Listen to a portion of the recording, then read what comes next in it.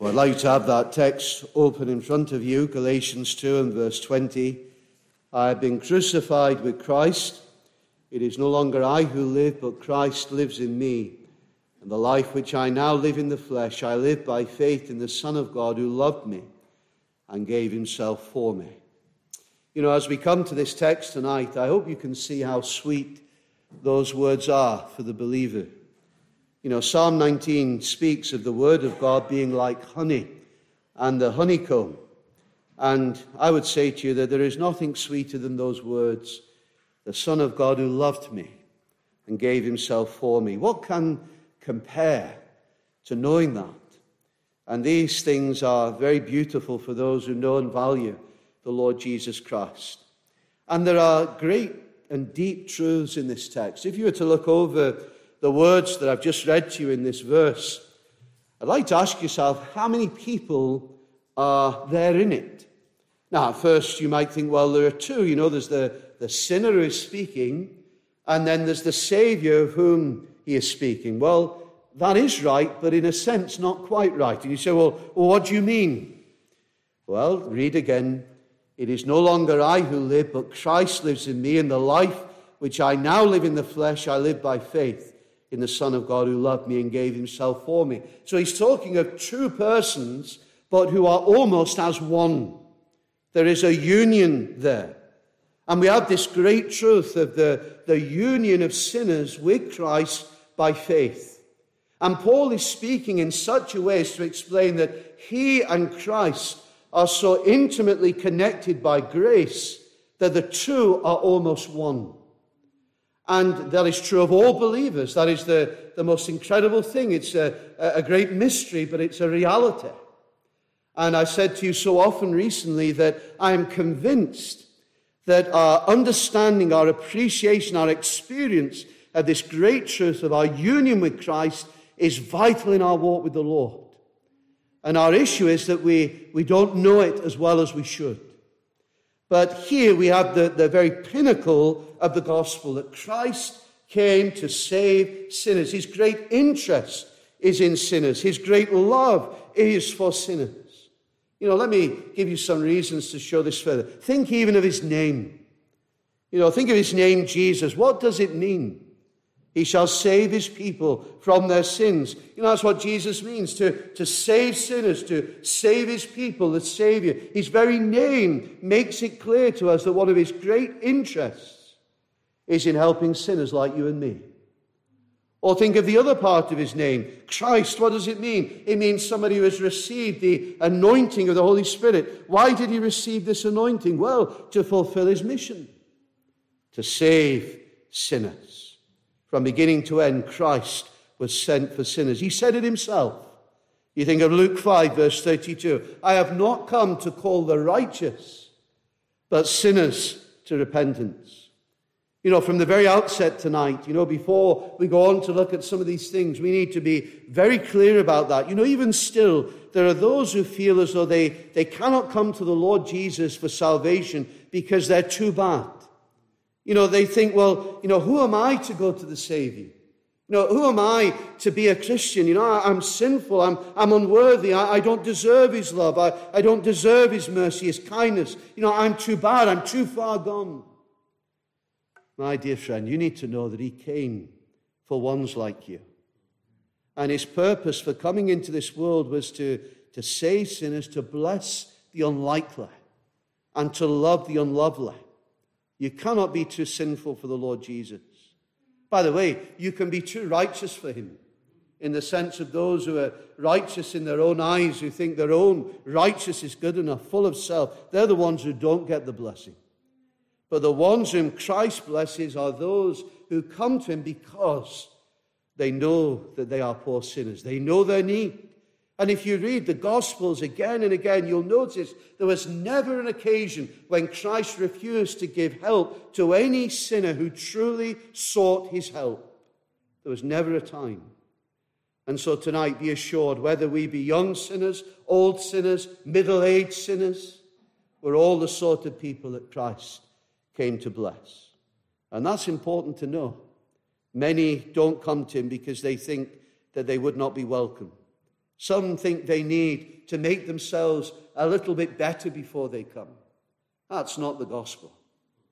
As the hymn by Joseph Hart so rightly says, if you tarry, if you wait till you're better, you'll never come at all.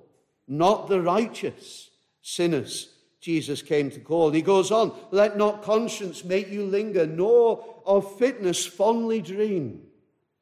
All the fitness he requireth is to feel your need of him. And then the most amazing thing, this he gives you. You know? And that's really what we're looking at this evening. Jesus said, the one who comes to me I will by no means cast out. And I want to ask you, I wonder if you've ever come to the Lord Jesus Christ. I wonder if you've ever come to the Lord Jesus Christ in your heart. I wonder if you've ever said to him, oh Lord, please have mercy upon me. I wonder if in the secret of your own heart, when nobody else is listening and nobody else maybe can see you, have you said to him, Lord, I need you. Lord, I long to be saved. I long to know your blessing. I long to be right with God. I long to be forgiven. You know, if you come like that, he won't turn you away. And Paul was brought to discover that. That's why he's able to speak in the way that he does under the inspiration of the Holy Spirit. And here he talks with such depth and passion about the Son of God who loved me and gave himself for me. And I want us to focus on this bond between the sinner and the Savior. What is this bond that is there? And as I said, we see in the text there are these two persons, the sinner and Christ, but what binds them together? You know, is it the bond of faith? Well, yes, we could say that, but it's more than that. Is it the bond of friendship? Yes, but it's more than that. Is it the bond of fellowship? Certainly, but it's even more than that. The Son of God loved me. You know, he loved me. That's the bond between the sinner and Christ, this bond of love. It's the best bond in all the world, the bond of love that binds Christ. To every sinner is enabled to come to him and cry out to him and trust him. I said this morning in our message that we considered together that joy is the spirit of heaven. And love is too. Love is the spirit of heaven. And the gospel is the spirit of heaven come down in Christ. You know, the angels sang at his birth, peace on earth, goodwill towards men, those upon whom his favor rests. When any sinner comes to Christ, there is joy among the angels because the love of God has been poured out in the heart of the sinner. And the bond of this stunning, saving love is manifested, is seen. And the Bible says that God is love.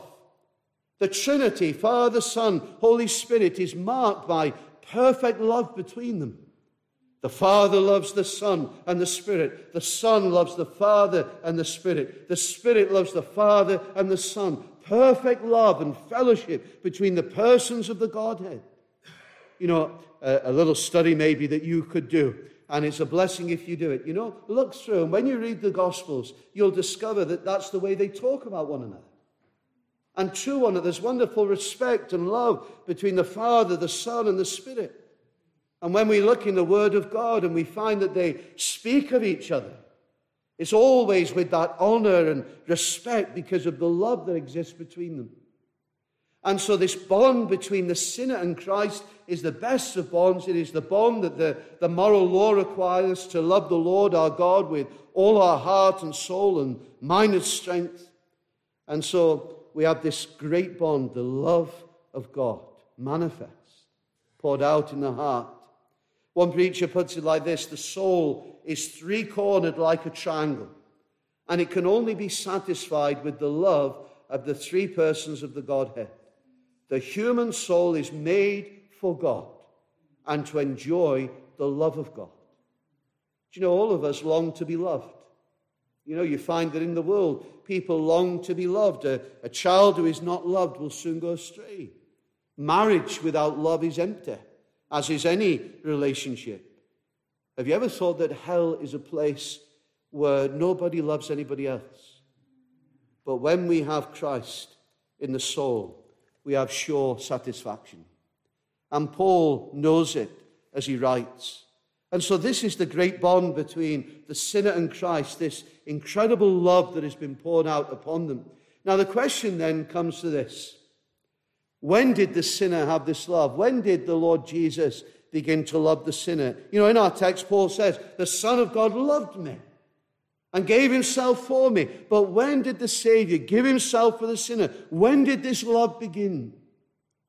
Now, this is interesting. Some say, well, obviously, when Paul was converted, that's when that love was evident. And so on the road to Damascus, when Paul was confronted with that blinding light and faced the Lord Jesus and fell down and was converted, that's when Christ began to love him. Well, the Lord Jesus loves to see people follow him. But friend, this love began far before when Paul was converted. And Paul, some will say, well, if it wasn't at his conversion, maybe it was when he was born.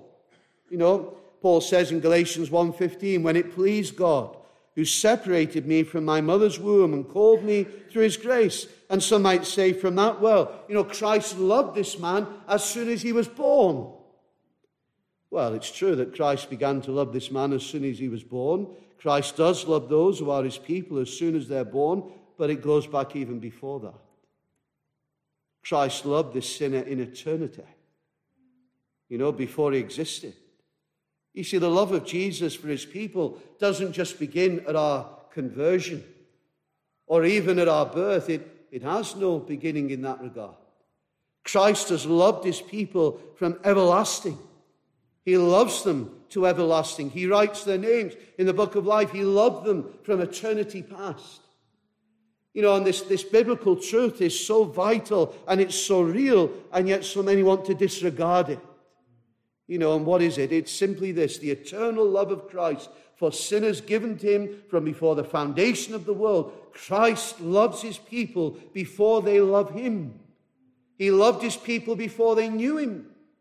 And if you're a believer tonight, you can say that Christ has loved you eternally. Is that not a staggering thing? That Christ has loved you eternally. Now do you see something of the sweetness of this truth? It's so encouraging. Christ didn't just begin to love you when you started to follow the gospel. He didn't begin to love you when you were born. He loved you when he was in the glory with his Father and the Spirit eternally. To help us understand, we use phrases like in that eternity past, before the world was. And if that doesn't do our hearts good, then I don't know what we're made of. We must have hearts of stone if we don't feel gratitude to Christ for that. The Bible speaks of this and speaks of this truth in very different ways. Let me give you some illustrations from Scripture. And there are some who find this hard to bear, but this is the reality of what the Word of God teaches. Think of the Old Testament. And the twins, Esau and Jacob, born at the same time. They had the same parents, but in his sovereign purposes, the Bible says that God loved Jacob, but not Esau. It was God's choice. And we struggle with that. Why should that be? And here's the answer. God is God and we're not. God has a right to do whatever he pleases. His ways are not our ways. His thoughts are high above. And may I say with all due respect to each one of you, who are we to question God? He did not need to love any. That's why Paul is so amazed that God should love him. Even more so when he considered how cruel he had been to the Lord's people and persecuting them and killing them and putting them in chains and blaspheming Christ. He didn't deserve such love. He didn't deserve such favor from the Savior. And yet Paul is brought to see that even before the foundation of the world, Christ loved him. The Bible also puts it like this: God is like a potter. In Old Testament times, the potter would work the clay on a wheel to make pots or whatever, and sometimes the potter would decide to discard the pots, but it was his choice. And the Bible says that God is the potter, we are the clay. He makes one pot to honor, the other to dishonor. We say, but why should that be? He is God. He is not like us. He is sovereign. And all we can do is bow down before him and worship him. He has a right to do with you and me whatever he wishes. And Paul marvels in the greatness of this, but in the fact that Christ loved him. And for every believer, We can know that God loves us with a personal and particular love. You know, he doesn't just love in a general sense. He loves you. He knows you, believer. He loves you. You know, if you went to a football match and you're there in one of these big stadiums, you know, maybe you're looking around at the, 50, 60,000 people present. And then as you stood there in the center circle, you're looking around at all these people and you're told you've got to love all of them alike. Well, what would you say? You'd say, it's impossible. You can't do that. But then if you put in your crowd, your mom or your dad or someone precious to you, you'd be able to say, I love them. I love them. But we couldn't love all those people in that way. You see, love is a particular thing. And God's capacity to love is without limit. But the incredible thing is, he loves his people with a particular love. He knows each one of his own. He loves them specifically, equally, but personally. Not just as a general mass. He loves them, his own people. He loves them with a personal love as though there were nobody else in the world. He loves them personally and individually because he is God. And this is the love that Paul is speaking of here. The Lord Jesus Christ is God. There is no unrequited love with him. Unlike the sad times in human relationships on occasion when one person loves and it's not returned, that's never the case with the Savior. There are some who say that it is. But his grace is irresistible. His love is everlasting, it's overwhelming. And all those whom he loves come to love him. He woos them. And he draws them. And they come, every one of them. And that's why Paul and every believer can say, he loved me. He gave himself for me. We love him because he first loved us. I don't know if you've ever noticed it before, but it's what it says in Psalm 110, verse 3. It says this, your people shall be volunteers in the day of your power. You say, well, what's that got to do with what you're talking about? Well, it means his people will be willing in the day of his power. And what I'm saying is this, that Christ comes to us and he woos us and loves us and gives us to love him. And those of us who are believers testify of the difference. We love him. And we love him because he first loved us. One of the older writers, Samuel Rutherford, put it very beautiful when he says this. He said, I used to love the world. I used to love the things of the world. But then Christ came from heaven and he stole away my heart and ran back up to heaven with it. And I could not love the world anymore. I have to love him. And friends, we have to love Christ when he steals our hearts away. When you fall in love with somebody, you cannot help loving them. You just love them because you do, and that's what a Christian is. They cannot help but love the Lord Jesus. The wonderful love that is found here is a distinguishing love. It marks us out. It is the love of which the Scriptures speak so powerfully. There are those who say that the Bible teaches that we have this power in ourselves to choose Christ and that God is all the while waiting for us to somehow take the initiative and to come to him. And we have also the power to reject the grace of God in Christ. And, we can choose to be a Christian, but then we can choose not to be a Christian and we can lose the salvation we once had. Friends, these things are not what we find in the Word of God. Salvation is of the Lord from beginning to end. And the work that he begins, he will complete. He gives eternal life, not temporary life. He makes us born again. And once we are born again, we cannot be unborn again. He takes the initiative. He sets his love on us. He draws us. He saves us. He keeps us. And once Christ loves the sinner, he loves them forever because it's an eternal, everlasting love. Do we deserve it? No, but he loves us and we love him.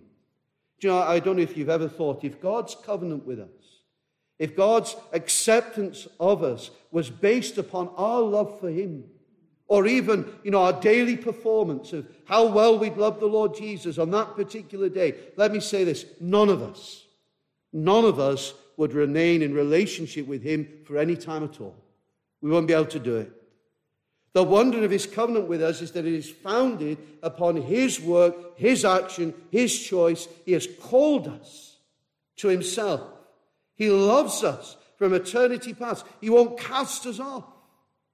And that is what Paul is saying. That in Christ we have this salvation. And Christ has loved us and will keep us, has demonstrated that in giving himself for us. He bought us with his blood. And he will not let us go. He loves us before we existed. And we say, why, O Lord, such love to me? His sovereign purpose and good pleasure. And if we are believers, he has given us this wonderful knowledge and experience of his love. And friends, that should be such an encouragement to us. And it's given to us this insight into it so that we should never feel alone because he's with us. If we have Christ, we can find that strength. We can find that encouragement, even when all others may turn away from us. We don't need to be afraid of what tomorrow will bring. We have no need because he is with us. And he loves us and he will not let us go. Romans 8, what then shall we say to these things? If God is for us, who can be against us? And so this bond between the sinner and Christ is the love of Christ. And it's sure that the Christian loves Christ. But what Paul is talking about here is Christ's love for us. He loved us, gave himself. It's love which then issues in action. Some people say they love you, but they go missing. They never do anything for you. Some people are fair weather friends. They've got the big words, but they don't come through when you need them. And some people only love you for what they can get out of you. But Christ is not like that. He only loves us to do us good. We can't do any good to him. He's got everything in the universe as his own, and yet he came in selfless love to give himself on the cross for us. And on the cross, he took our guilt and he died to bring us to God. Jesus, our Savior, loved us, gave himself for us on the cross. He stood in our place. He wiped out the handwriting of requirements against us. He has taken our sin and nailed it to the cross. And all our sin is laid upon him as our substitute. He bears it all away and endures the wrath of God to save us. He has paid our ransom, and we are redeemed now and forever. We don't need to fear judgment. There's now no condemnation for those in the Lord Jesus Christ. And we can never grasp the depth of it, the magnitude of this love which brought him to that cross. And so we can only say, oh, he loved me. And he gave himself for me. He demonstrated that love in that he was willing to die for me. I heard the following illustration a little while ago. Some of you will have heard of a man called Charles Dickens. He's a very famous English writer. And amongst his many works is a book called The Tale of Two Cities. And it's about the French Revolution. And in it, there's a story. Sorry if you've not read it. It's a bit of a spoiler, but there we are. There are two men, and they look similar. And they also love the same woman. One is called Charles Darnay, and the other is called Sidney Carton. And Lucy is the woman's name that they both love, and eventually she marries Charles. And throughout this work, Charles is presented as the hero, whilst the other guy, Carton, does nothing to endear himself to the reader. He's a repugnant character. But it all changes when Charles is sentenced to death in the French Revolution. And with Charles's death, the way will be open for this other character, Sidney Carton, to go and marry Lucy. But Sidney visits Charles in prison the day before his execution. And he plans to do something incredible. And in fact, what he does is this. He drugs Darnay, Charles, who falls asleep, and then he changes clothes with him. And he changes clothes with him, and then once in place, Sidney calls the guards, and he gets them to take Charles out, to remove him. And he exploits his physical resemblance to the prisoner, and Carton enables this unconscious Mandani to be carried out to be freed. So the one who is to be executed is allowed to go free. And Sidney bravely takes the place of his rival and faces death. And when a young seamstress, also facing her death, realizes what Sidney has done and that he's taken Charles's place, she's amazed. And she asks him to hold her hand for strength, and she's deeply moved that he should give himself as the substitute. And Sidney is executed so that Charles can go free. You know, that's a literary illustration, and it's there. But the truth of substitution is essential to the gospel. Christ, who came from heaven to take our clothes and give us his clothes. He took our rags, he took our sins, and he gives us the royal robe of sonship. He loved us enough to take our place so that we could be delivered. You know, this love that we've been speaking of is demonstrated in this action, this sacrifice to save. Let me give you another illustration. Queen Victoria, great monarch in this country, was one day travelling in an open carriage through London, and great crowds had gathered along the streets to try and catch a glimpse of Her Majesty as she made her journey. And suddenly a man stopped the carriage and drew a pistol and pointed at the Queen, attempting to assassinate her, intending to shoot her dead. And another man in the crowd, he saw what was happening, and instantly, without a thought, he threw himself in the way of the bullet. And he lost his own life, but he saved the Queen. You know, again, the Lord Jesus stands in the place of curse and judgment, and he takes the bullet, as it were, of God's judgment in himself. The Son of God loved me and gave himself for me. You know, that's the very heart of the gospel. Christ loved us, gave himself for us. You know, and if we're believers, the love of Christ should overwhelm us. No wonder Thomas Chalmers could say that the Christian has discovered that expulsive power of a new affection. What did he mean? He meant that when we're converted to Christ, when we believe in Jesus for ourselves, we can never be the same as we once were. You know, grace changes us. You know, how can we live like other people? How can we just live as the world when we know that the Son of God has loved us and died for us? You know, how can we just go back to the world? How can we go back to the drink and the frivolity of the world? How can we go back to the sinful pleasures of this life? How can we just live like other people? Oh, friends, we can't. The expulsive power of a new affection, if we love Christ, we can't be in love with this world. We're crucified with Christ, says Paul. You know, an old preacher in Aberdeen used this story to great effect. There was a young woman in the prime of life, and she was extremely beautiful. And she was the daughter of a very rich man who lived in a sort of great mansion, almost a castle. And the mother had died, and she was his only child, and all the more precious for that.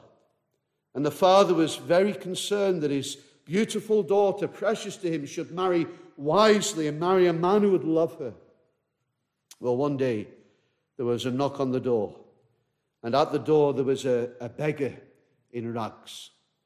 And he said, "What do you want?" And he said, "May I have a word with the young lady who lives here?" And the maid who was dealing with the man seemed reasonable enough, and so the girl was called for, and down she came, and this beggar spoke to this girl, and she looked at his rags, and then he went on his way. And as soon as the beggar had gone, she went upstairs to her father. And he said, "Who was that?" And the daughter said, "Father, that's the man I'm going to marry." And the father said, "I don't think so." And he looked to the window and saw going down their large drive this ragged man. He said, "You must be out of your mind. You know, you're not serious." She said, "Oh yes, he's going to come back in a year and he's going to marry me." Well, the father, as you can well imagine, tried every argument he knew to discourage his daughter from this unsuitable match, as he thought. But nothing would change her mind. You see, in that time that she'd had with him, she said, I love him, and he loves me, and he will be a perfect husband for me. And the days went by, and the days turned to months, and with the ongoing of time, 1 year came round. And on that day she was dressed to perfection, waiting for her bridegroom to come, and the father sobbing his eyes out at the loss of his daughter to such an unworthy beggar. And then, when all were waiting, at the gates of the castle grounds there was the sound of a trumpet, and a man on a white charger with a retinue of servants came down the drive. You see, he was a prince who had disguised himself in rags and spoken his words of love. And the lady, you see, had recognized the prince inside the rags, and all lived happily ever after. You know, the old preacher preaching in Aberdeen made the point that probably we've all seen by now. You know, that is Christ and his people. When Jesus came the first time to Bethlehem, he came in rags. But when he comes in the end of history, every eye will see his glory. 10,000 times 10,000s will be with him. And for those of us who love him, oh, how we long to see him. You know, no wonder the apostle said with great love and affection, the Son of God loved me and gave himself for me. You know, if only I could see to it that every one of you here would love the Savior and would trust him and give your hearts to this one who is above all others. You know, maybe this night you'll finally turn from all else and call upon his name, because he is worthy of all your affection and your belief and your trust and your hope. And you can know that he saves to the uttermost. You know, maybe you're here and you say, well, in all the things that you've been saying, how can I know that he'll accept me? How can I know that I'm one upon whom his love rests? How can I know these things? It's very simple. Believe him. Trust him. Come to him. You know, that's the reality. And for those of us who do love him, we love him because we know that he loves us. And we look to that day when we will be with him. You know, do you long for that? Do you long to be with Jesus? To see him as he is? When this passing world is done, when has sunk yon radiant sun, when I stand with Christ on high, looking o'er life's history, then, Lord, shall I fully know, not till then, how much I owe. He loved me, has loved me from everlasting. He has loved me, given himself for me to save me, and he will ever love me, one day taking me to be with him, to see him and love him and worship him forever, and to be with all others who've known that same love too. I hope that you'll be there. We have a glorious future. May you be able to say this night, I live by faith in the Son of God who loved me, gave himself for me. Amen.